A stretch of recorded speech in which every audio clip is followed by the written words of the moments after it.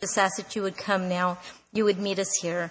Lord, we just thank you so much for the work that you're doing in our hearts. We pray that you would just continue to grow us and to those women that you want us to be, Lord. I pray that we would continue to seek your will and not our will. So, Lord, we thank you for this time. Pray that you come, you teach us. We'd be open to hear and see all that you have. And, Lord, we thank you and praise you and lift this to you in Jesus' name.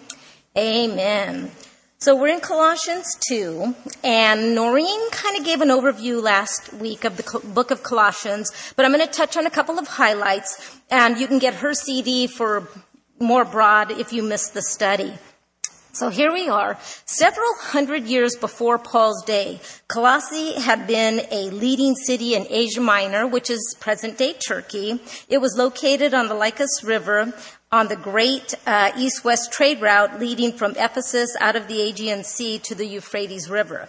Well, by the 1st century AD, Colossae was already diminished to a second-rate market town, which had long been surpassed by power and importance by the neighboring cities of Laodicea and Hierapolis. What gave Colossae New Testament importance, however, was the fact that during Paul's 3-year ministry in Ephesus, Epaphras had been converted, and he had carried the gospel to Colossae. And we know that in Colossians 1:7 and 8 and Acts 19:10. The young church had been a result of their conversion, but now they were being attacked. What led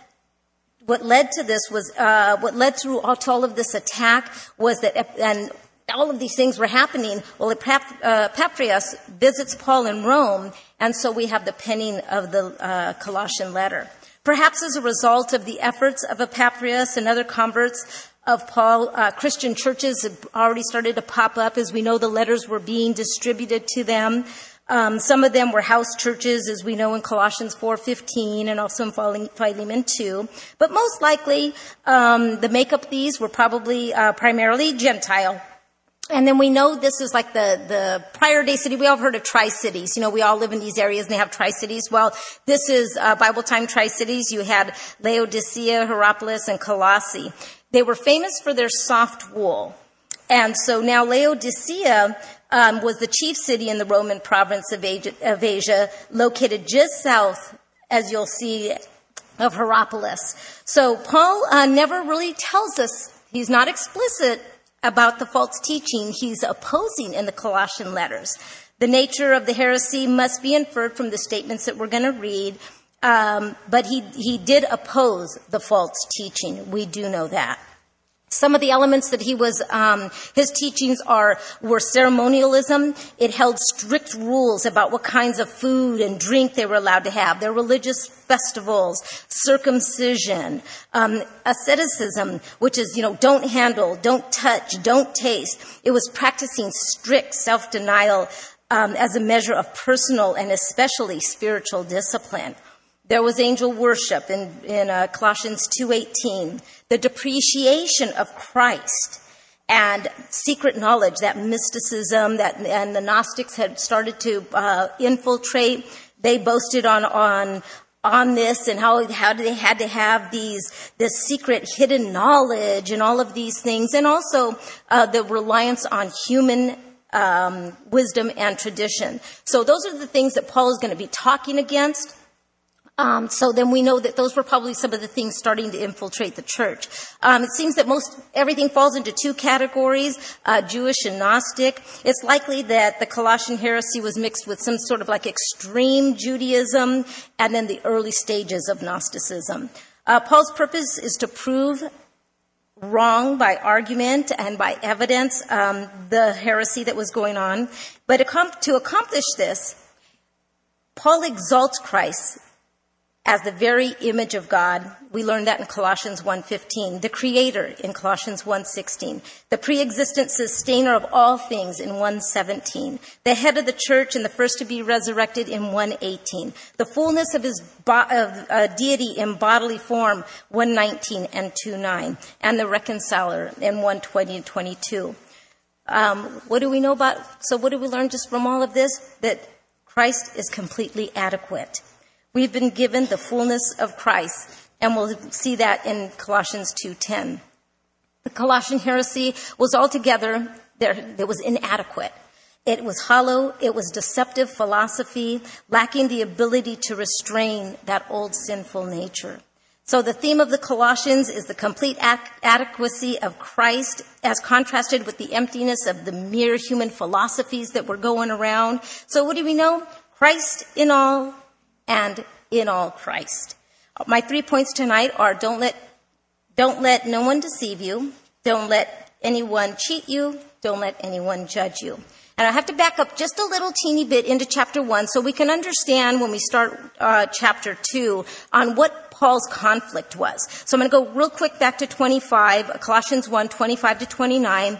And this is where Paul says he's been given the responsibility of serving the church by proclaiming the entire message. So he was given that authority to go forth and to proclaim. The message was kept secret for centuries and generations past, but now it was being revealed to God's people. God wanted them to know the riches and glory of Christ, that they were for the Gentiles, and that this was the secret. Christ lives in you. This was to give them the assurance of sharing in the glory. Paul tells us, was telling them about Christ, warning everyone of the teachings and teaching everyone with all wisdom God had given them. He said that he wanted to present them to God perfect in their relationship to Christ. That's why I look and I struggle so hard, he says, depending on Christ's mighty power and the work within me. It's Christ and Christ alone. Christ living in you, the indwelling Christ that we just read in 127, and salvation through Christ. The message is Christ. It is through God's given wisdom that it's revealed that we share Christ with others. We point everyone and in every situation back to him and his word. We have an awesome example in Paul and no reason to lack any wisdom. We just need to point everything back to Christ and his word. And I just think, right now, things are just so crazy and everybody wants human wisdom. People just want to go around and find somebody who will tell them what it is they want to hear. And it's just amazing. I see it more and more and more.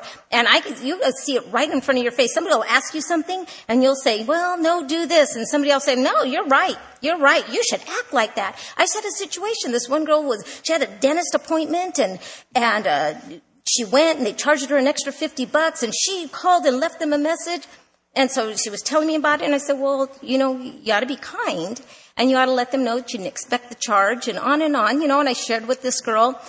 And she said, well, maybe I'll try that. Okay, well, let me know. Let me know if it works. But that's just it. What she wanted to say and what she wanted somebody else to tell her was she was right. How dare they charge her that money? How dare they, no. That's not what it's about. Nor, and for us, nor would God ever want us to act that way. But anyway, it's just crazy how we just want to hear what we want to hear. We don't want to be corrected. We don't want to be pointed back to Christ. We don't want to go to his word. We just want somebody to give us that. Yep, you're right. You're right, even though you're wrong. So we need to be careful. So anyway, but let's start our study in Colossians. Let no one deceive you.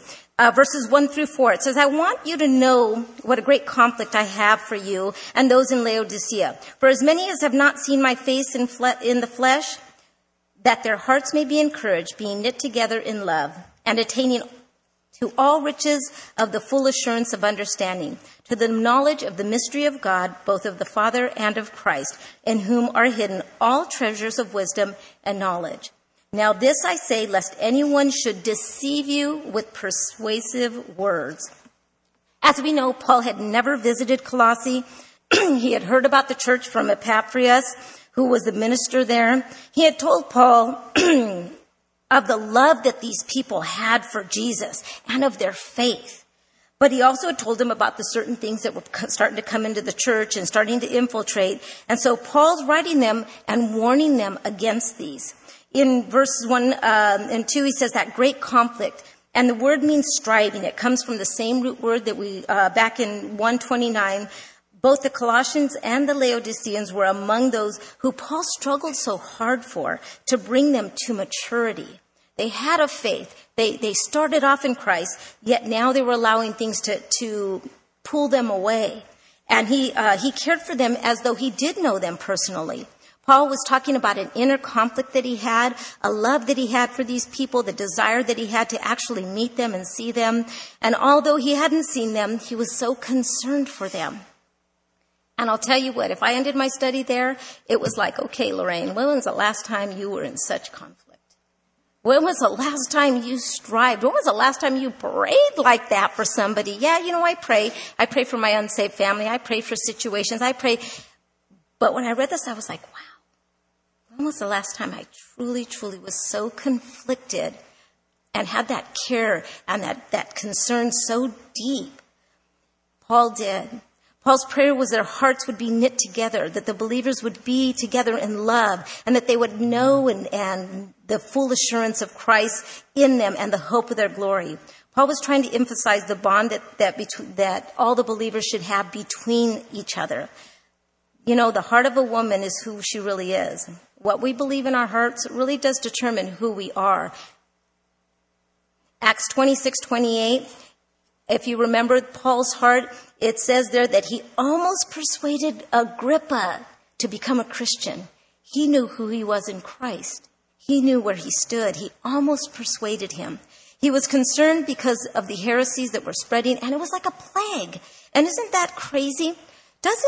Don't lies and everything that is not true just spread like wildfire, right? I mean, they do. I could tell somebody something, and believe it or not, it would be like, oh my gosh, did you hear? Did you hear? Did you hear? And boom, it would be all over, and like that. But now if I went and told somebody the truth, I'm like, okay, that's good. And it probably stopped right there, right? Like a turtle, or else by the time it got to somebody, it'd be like a turtle getting there. But you know what?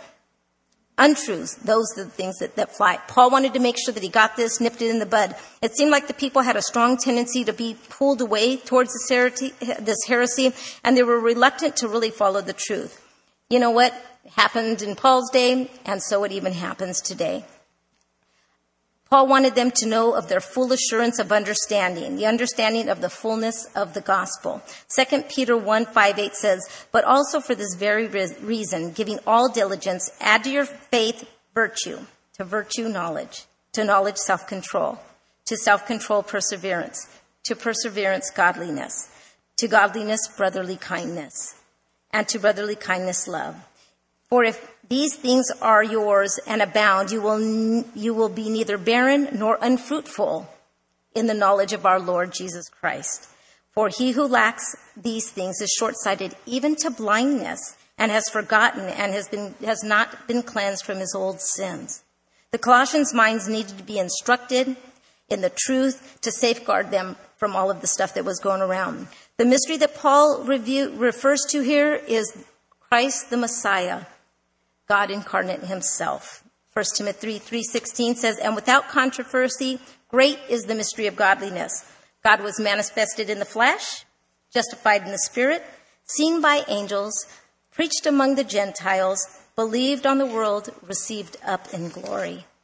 Romans 10:9 says, if you openly declare that Jesus is Lord and believe in your hearts that God raised him from the dead, you will be saved.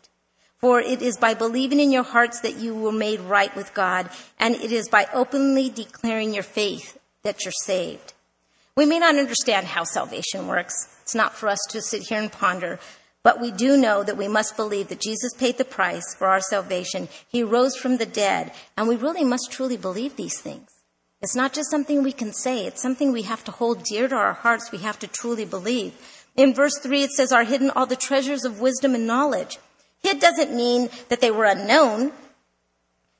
It says, for not all these treasures of wisdom and knowledge are unknown to man. Colossians 1:26 clearly tells us that. But what are they? Hid here signifies that they're laid up, that they're stored away, that they're reserved. Jesus is the source from which all wisdom and knowledge come. But we need to be diligent to seek it out. We need to study the word. We don't need to just come and sit and listen and then get up and then walk away and then come and sit and listen and not do the word. We need to really seek out what it is. So we can't say, oh, they're all hidden, because they're not. They're stored up. They're laid up. We just need to go find them. The false teachers threatening the Colossians were claiming to possess this secret wisdom and transcendent knowledge available to only those spiritual elite. And in sharp contrast, Paul declared that all the riches of truth necessary for salvation, sanctification, and glorification is found in Jesus, who God revealed. And we find this in John 1:14, Romans 11:33 and 36, 1 Corinthians 1:24, Ephesians 1:8 and 9, and there's other scriptures we can seek and we can study. All wisdom and knowledge are of God. The wisdom that we obtain is truly a gift from God. God's wisdom that he graciously shares with us. The treasures, the knowledge can be ours. How? By reading the Word, by studying the Word, by knowing the Word. It's always going back to the Word and to the Lord. The Holy Spirit reveals to us exactly what he is saying. The Lord cares for us so much that he tells us, you know what, you lacking wisdom? Is anybody here lacking wisdom? And some days I lack wisdom. Am I? Where'd I go? To the Word. What does James 1:5 say? If you lack wisdom, let us ask him, who gives to all liberally and without reproach, and it will be given to him. He wants to share that wisdom with us. And there's truth to this, that it's not hidden. But listen to what Matthew 11:25 and 27 says. At this time, Jesus prayed this prayer, "O Father, Lord of heaven and earth, thank you for hiding these things from those who think themselves wise and clever, and for revealing them to the childlike." What does he ask of us? To come to him with childlike faith, and he will give it to us. We need to know that where we stand and that our full assurance is in Christ. We need to know how special we are to the Lord and how he wants to reveal to each of us his wisdom, his will. In Revelations 3:15 through 19, I'm just going to touch on this a little bit, but here was Laodicea. He's writing these letters. They're supposed to be circulating them. 30 years later, in the book of Revelations, about 30 years, what does he say about the church of Laodicea? They were neither hot nor cold. He said that he wished that they were one or the other. They were lukewarm, and ultimately that he wanted to vomit them. And then ultimately what he says, that they didn't realize how wretched and miserable, blind and poor and naked they were. So he says to them that what he wanted was, I want you to correct and discipline.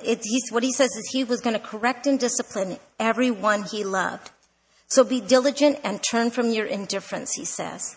And I think today that is so important because we have indifference. We need to turn from our indifference. We need to be diligent about that. And if any of us have a little bit of Laodicea in our life, the Lord is saying to us to be diligent and turn from our indifference. In verse 4, Paul didn't want the Colossians to be deceived by persuasive rhetoric of the false teachers, which assaulted that person of Christ. That's why throughout chapters 1 and 2, he stressed Christ's deity, his sufficiency both to save believers and to bring them to spiritual maturity. Man's knowledge and wisdom is gotten from the world is anything but truth. From the very beginning, there had been false teachers who tried to separate the converts from the realities of God. There is always going to be someone who wants to add something. And we know it. We can talk to just about anybody. You talk to anybody who maybe belongs to this kind of organization or this church or whatever. There's always something different. There's always something. It's not just Christ alone. One thing that that should have triggered them, and that should even trigger us, is that, you know what? We know it's false if it's of the flesh. And in verses 5 through 10, let no one cheat you. It says, for I'm absent in the flesh, yet I am with you in the spirit, rejoicing to see your good order and steadfast of your faith in Christ. As you therefore have received Christ the Lord, so walk in him, rooted, built up in him, and established in the faith as you have been taught, abounding in it with thanksgiving.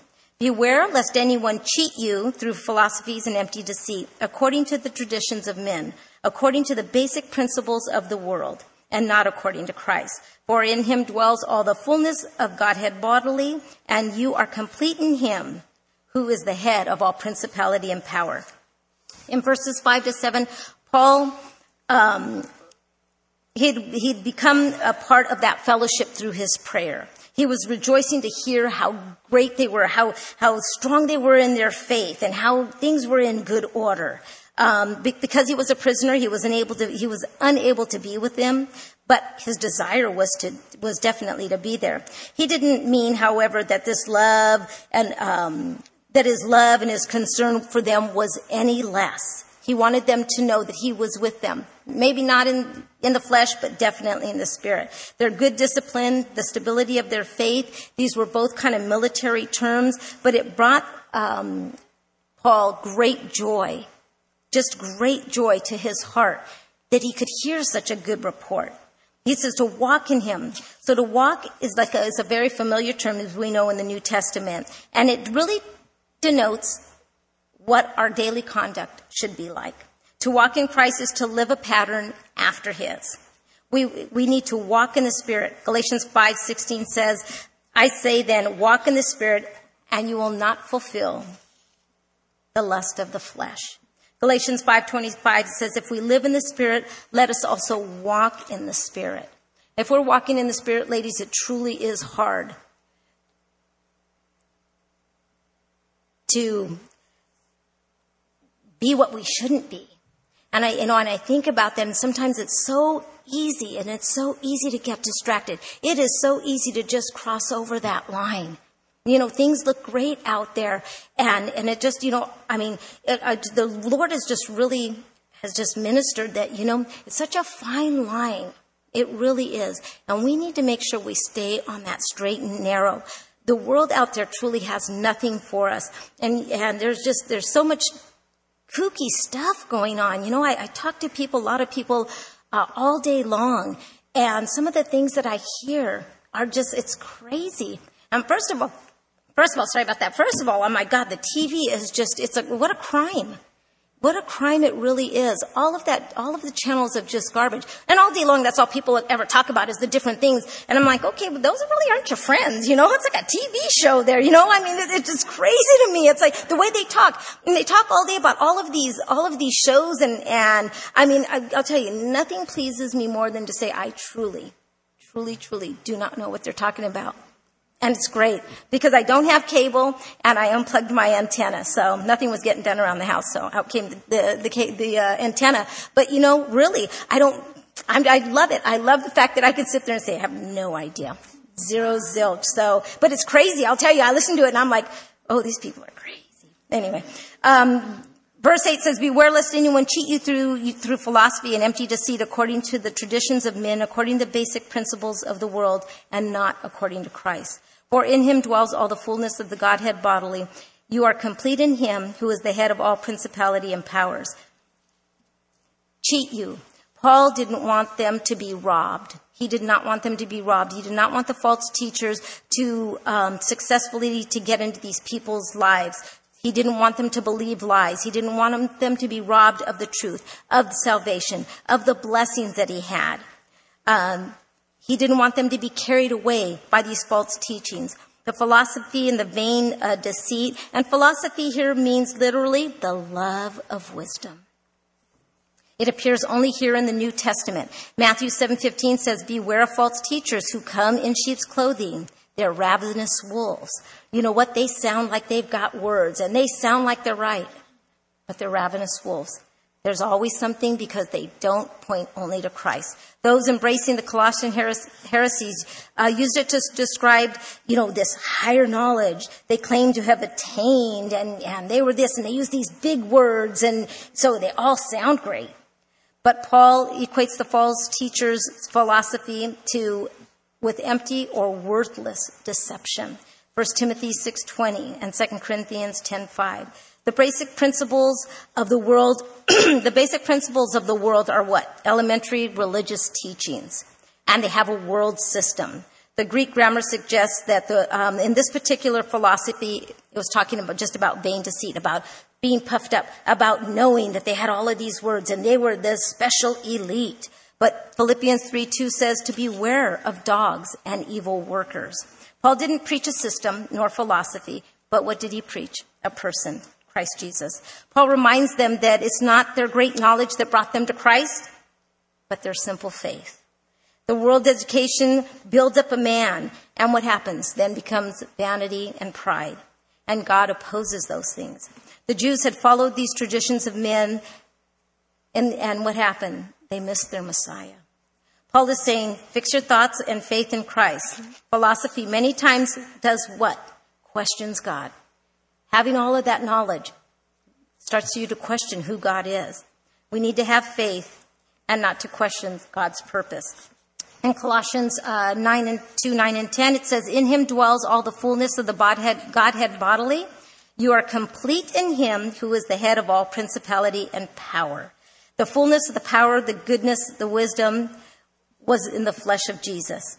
The power of the body of Jesus was without measure. He was actually God with us, Emmanuel. He was the Spirit of God made real in the flesh.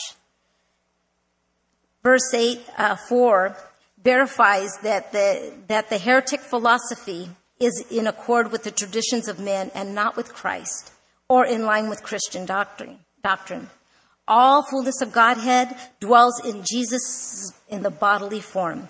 Christ possesses the fullness of this divine nature and the attributes. Colossians 1:19 and John 1:14 through 16 tells us. In the bodily, in the Greek philosophy, Greek philosophical thought that matter was evil and spirit was good. This is unthinkable that God would ever take on a human body for that. Paul proves wrong the false teachers by stressing the reality of Christ incarnate. Jesus was not only fully God, but he was fully human as well. Philippians 2:5 through 11 tells us. This proves wrong the Colossian heresy denying the Son's deity, that he possessed a body and that could die and make atonement for our sins. In verse 10, head means the authority, the principality, the power, is referring to the highest rank of angelic beings. Believers had been filled by Jesus with the spiritual blessings that they needed. They were complete and they were lacking nothing. Believers are complete in Christ, both positionally and they're made perfect in the perfect righteousness of God, Colossians 1:22 tells us, and the complete sufficiency of all heavenly resources for spiritual maturity in 2 Peter 1:3-4. The key word in the scripture here is in him. We're hid in Christ if we're Christians, if we call ourselves Christians. It's actually the blood that Jesus shed, covering us, that hides us, that protects us from the enemy. Even the principalities and the powers are subject to him. John 14:10 says, do you not believe that I am the Father and the Father in me? The words I speak to you, I do not speak on my own authority, but the Father who dwells in me does the work. The head of all principality and power, Jesus Christ, is the creator and the ruler of the universe and all its spiritual beings. We need to just continue to understand that all of these things are under him. We just constantly going back to Christ, and once again, it's just the craziness of the world, how they always want to tell you this and that. And I'll tell you that, and it goes around. I mean, we all know it when the whole angel thing comes up and the angel worship and all this mysticism and all angels. Well, I can't wait to tell the next person that tells me that once again, now they're subject to Christ. They're subject to Jesus. He's the creator.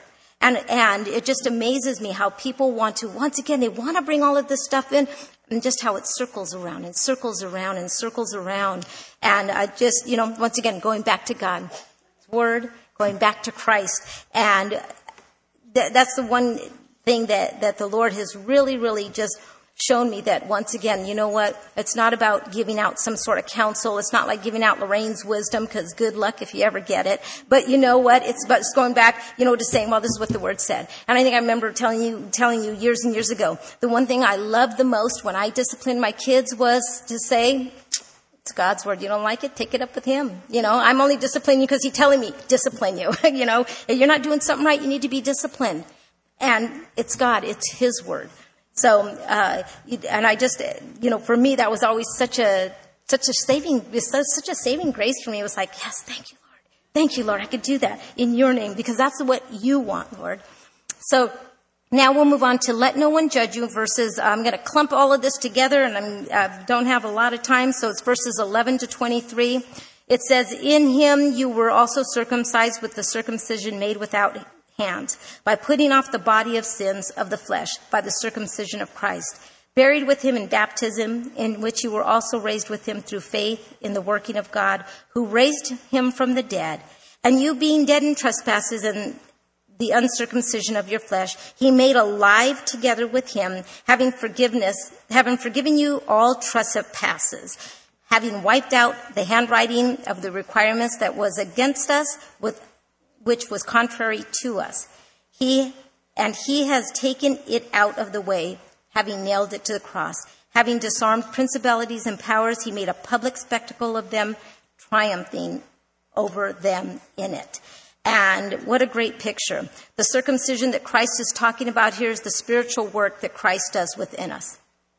Circumcision is it's not a physical, but obviously it's a spiritual, whereby the ruling of the powers of the believer's flesh and their sinful nature is broken and it's removed by Christ. The circumcision of the heart occurs when we receive Jesus as our Lord and Savior. Jesus spiritually cuts away the flesh of our heart, and he gives us a heart to be stayed on him. This is the heart that makes us that new creature in Christ. We should desire to please God and no longer be a woman of the flesh, but a spiritual woman. Our sins were nailed to that cross, and we have now been quickened by the Spirit through faith in Jesus. Paul used the ritual of circumcision and baptism to demonstrate that it's Christ's work in us, and it's nothing that we do. He gives us the salvation. He calls us. It's his prompting. Where he says that we're buried with him in the baptism, this is not water baptism, but it's a baptism of the Spirit, by which Christ brings the believer into an intimate relationship with himself and with his people, with the church, through the Holy Spirit. Because I'll tell you what, if we weren't Christians, a lot of us in here wouldn't get along at all. We probably wouldn't like each other very much. But because we have that foundation and that fellowship with Christ, we like each other. Because out in the world, I'll bet you a lot of people probably wouldn't have liked Lorraine. Surprisingly, I know. But, really, you probably wouldn't have liked me, and vice versa, who knows? But in Christ, we can get along with each other, and it's absolutely incredible. Risen signifies that God had raised the Colossians from their sins, their habits, their values, their guilt of their unconverted life, not allowing them to remain in their old ways in sin. And that is incredible. Because I just think about, gosh, where did I come from? Who am I? Where did I come from? And I'm a different person. I am a totally different person than before I came to Christ. And I know that because my family knows that, and my family has commented on that. And for that, I'm extremely grateful. Baptism illustrates our identification with the death and resurrection of the life of Jesus. We were buried with Jesus and buried under the water. And we are also raised with him and raised up out of that water. Paul wrote that the circumcision is a spiritual cutting away of the flesh that Jesus performs in the life of every believer. Jesus' spiritual cutting away of that flesh gives us that heart. In verse 13, he talks about the trespasses, which means a willful disobedience. The penalty of sin is death, and we're condemned to eternal death before we even receive Jesus. We've all sinned. We've all fallen short of the glory of God. And that's comforting that we've all been there. It's not just a few, but we've all been there. So none of us can say that any of us are better. I love the word all because he says he's forgiven us of all our trespasses. When he took our sin on his body and put it up on that cross, he wiped away all of our sins. When he rose on that third day, he gave us hope in Christ that we also will rise with him. The scripture tells us that we're forgiven for all of our trespasses in Colossians 1:14. God's free and complete forgiveness to sinners who put their faith in him. And it's the most important reality in scripture. And there's a lot of them here, ladies, that tell you are forgiven. Psalm 32:1, Isaiah 1:18, Micah 7:18, Acts 10:43. Titus 3:4-7. There's countless scriptures that allows us to know that he has paid the price for us, blotting out our sins refers to like a handwritten certificate of debt, which a debtor acknowledged that he owed and was unable to pay. That's what he did. It was something we could never do. We could never pay back the Lord for what he's done. And we have to understand that when he got up there, he nailed all that there. So we don't need to live in the past. We don't need to live with those things that are holding us down, the things that happened then. We're a new creature in Christ, and we can move forward. Nailing it to the cross is like another metaphor, once again, for that forgiveness. When they nailed them to the cross, they listed their crimes of the crucified criminal, and it was nailed on them to declare what violation, what it was, what law they broke, what they were being punished for. And I'm like so grateful and thankful that my sins are not on there, but they were on him. And he took them there for me. Believers' sins were all put on Christ's account, nailed to that cross, and he paid the penalty in our place. The blotting out means that they were done away with forever. Our sins was not covered, but it was blotted out. It's gone. Our sin died on the body when Christ was on the cross. And that to me is so important, because I'll tell you what, I can remember everything that everybody does that I think is against me or wrong or a sin or, things that are happening. Yet he tells me mine are blotted out. He remembers no more. So what does he tell me to do, Lorraine? Don't remember them. Don't remember them. And I'll tell you, as I get older, sometimes that's pretty easy because I'm forgetting a lot of stuff. And that is a good thing. It really is. It really, really is. I think I've told you guys before, my prayer is that I become a sweet old lady. And so in order to do that, I've got to remember to not remember those things that people do. I have to remember to move forward and let it go and give it to God. Give it to God. Lay it down before him. Let him take care of it. And don't worry if my feelings were hurt. Don't worry how I feel, but just to continue to move forward. Acts 3:19 says, repent, therefore, and be converted, that your sins may be blotted out when the times of refreshing come from the presence of the Lord. Jesus has set us free. He opened the prison doors. While we were still sinners, he died for us. And he waits for us. He waits at that door. His arms are open. He says, come to me. If you've got burdens, if you're heavy laden, come to me. He said he's going to give you the rest. It's him. And it's the Lord alone. He will set us free. And it's the truth in his word that does that. In verse 15, the principalities and powers were like the rankings of demons and fallen angels in the satanic realm. But what do we know? Jesus triumphed over Satan through the cross as well. In 18, it says, let no one judge you in food or drink regarding festivals or new moons or Sabbath, which are a shadow of things to come. But the substance is of Christ. Let no one cheat you of your reward, taking delight in false humility of worshiping the angels. He told them not to be vainly puffed up in their minds and not to hold fast to those things. He wanted them to know that if we died with Christ from just the basic principles of the world, that's why that through living in the world, do I subject myself to these regulations? He died for me. I'm not here to hold fast to all the laws, all these religious things, all the do's, all the don'ts. You know what? He set me free. Yes, I have freedoms. But you know what? I need to be careful. What are my freedoms? What are my Christian liberties? Well, the Spirit of the Lord will guide me. He'll direct me. The liberties doesn't mean that we're just free to willy-nilly do what we want. Does it mean that I can have an attitude because I feel like it? No. Does it mean, what are my liberties? Can I go, what should I do? Should I go here? Should I go there? Should I watch this? Should I say that? No. You know what? We really need to make sure that we understand what our liberties is, and that is to do the will of God. Our kids sing this. Your kids sing this when they're in the nursery. I'm free. I'm free. What are you free to be?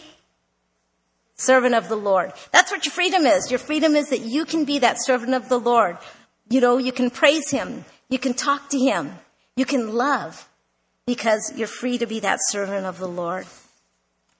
The false teachers thought to impose, dietary regulations because of the Mosaic law in Leviticus 11. And since they were under a new covenant, they didn't need to follow those. They didn't need to bring back that legalism that was once again trying to pull these people away from freedom in Christ. They accepted him freely. They trusted in the Lord. They had faith. They didn't need to come back. So they were trying to place on them, once again, these religious regulations. The only judge that Christians should be concerned with is Jesus. Jesus has placed his law in our hearts. We call it a conscience. And we know. He guides us. What do? He's given us the Holy Spirit, right? We know. He tells the Holy Spirit will guide us. The Holy Spirit will send us where we need to go. The Holy Spirit will keep us on track. We need to make sure that we're being sensitive to that, though. Because I'll tell you what, our flesh can kick up and the Holy Spirit's gone. It's like, whoa, what happened? But you know what? We need to really make sure that we're seeking after the Lord, what he wants. In verse 18, the Gnostic thought that they would need an intermediary to communicate with God, and that the angels, they were the ones that served the function. They believed that Jesus was also just one of many angels who acted like, as that mediator. And so they were wrong. And we need to make sure that we know that. If you know the Word of God, you know that. But I'll tell you, it's once again, if you talk to people and they start to tell you some of their beliefs, somebody told me that Jesus was Michael the Archangel. If you don't know the Word of God, you might believe that. You have to know what the Word says. In verses 20 to 22, if we're dead with Christ to things of the flesh, then the law has no power over us.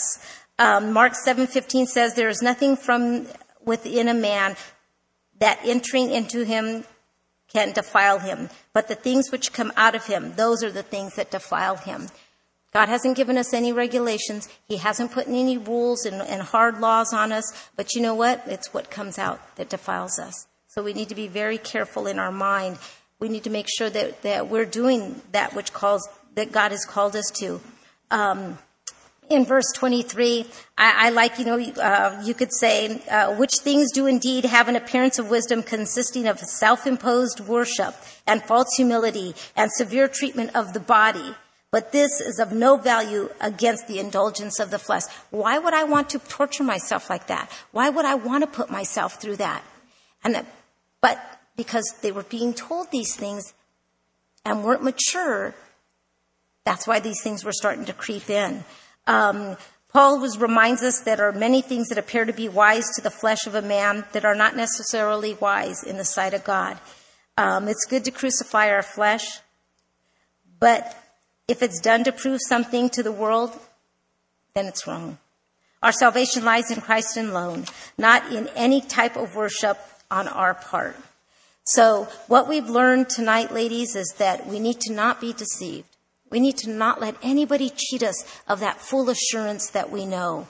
And we need to make sure that we're not letting anyone judge us for the freedoms that we have. It's not about holding those things. We do need to know that anytime we share with anybody, we need to bring them back to Christ. Whenever we counsel, it's bringing them back to Christ. Whenever we're out in the world, we can still use God's word without quoting an absolute scripture. We can use the living, translation to share with somebody that they get. But it's always bringing them back to Christ, always bringing them to the Word of God. For our sisters in the Lord who come to us, it's just bringing them right back. And I'll tell you what, sometimes I don't like to go back to the Word of God. Sometimes I just want you to tell me I'm right. And I remember one time sharing with a lady who was just having tons of marital problems, and I'd say, well, and I was a new Christian, so sheesh, what did I know? Go to the Word. Oh, how great was that? And I'd tell her, but the Word says this, and we would read it. And then you know what? And I had to live it. And at that time, it was like, oh, I need to do that. And John might, make me mad or something. I'm like, nah, I'm not going to do that. And I'm like, oh, but I just told her she had to do it. That's good. That's God's sense of humor. That truly is his sense of humor. He used that for me to realize what I needed to do. He wasn't using it for her. He was teaching me. He was telling me. Once again, why did I know that? Because I'd read it with her in God's Word. We shared what we needed to do in and through God's Word. Let's pray. Father, thank you so much for your goodness and your love. Lord, we just want to thank you so much for your Word, Father. Lord, for the truth in your Word, Father. Lord, I just thank you that when we lack wisdom, you tell us that you'll give it to us, Father, and that we just need to seek after you. Oh, Lord, I pray that you would just pour into our hearts, Lord, the need to study your Word, Father. Lord, the need to just seek out the truth, the nuggets, Father.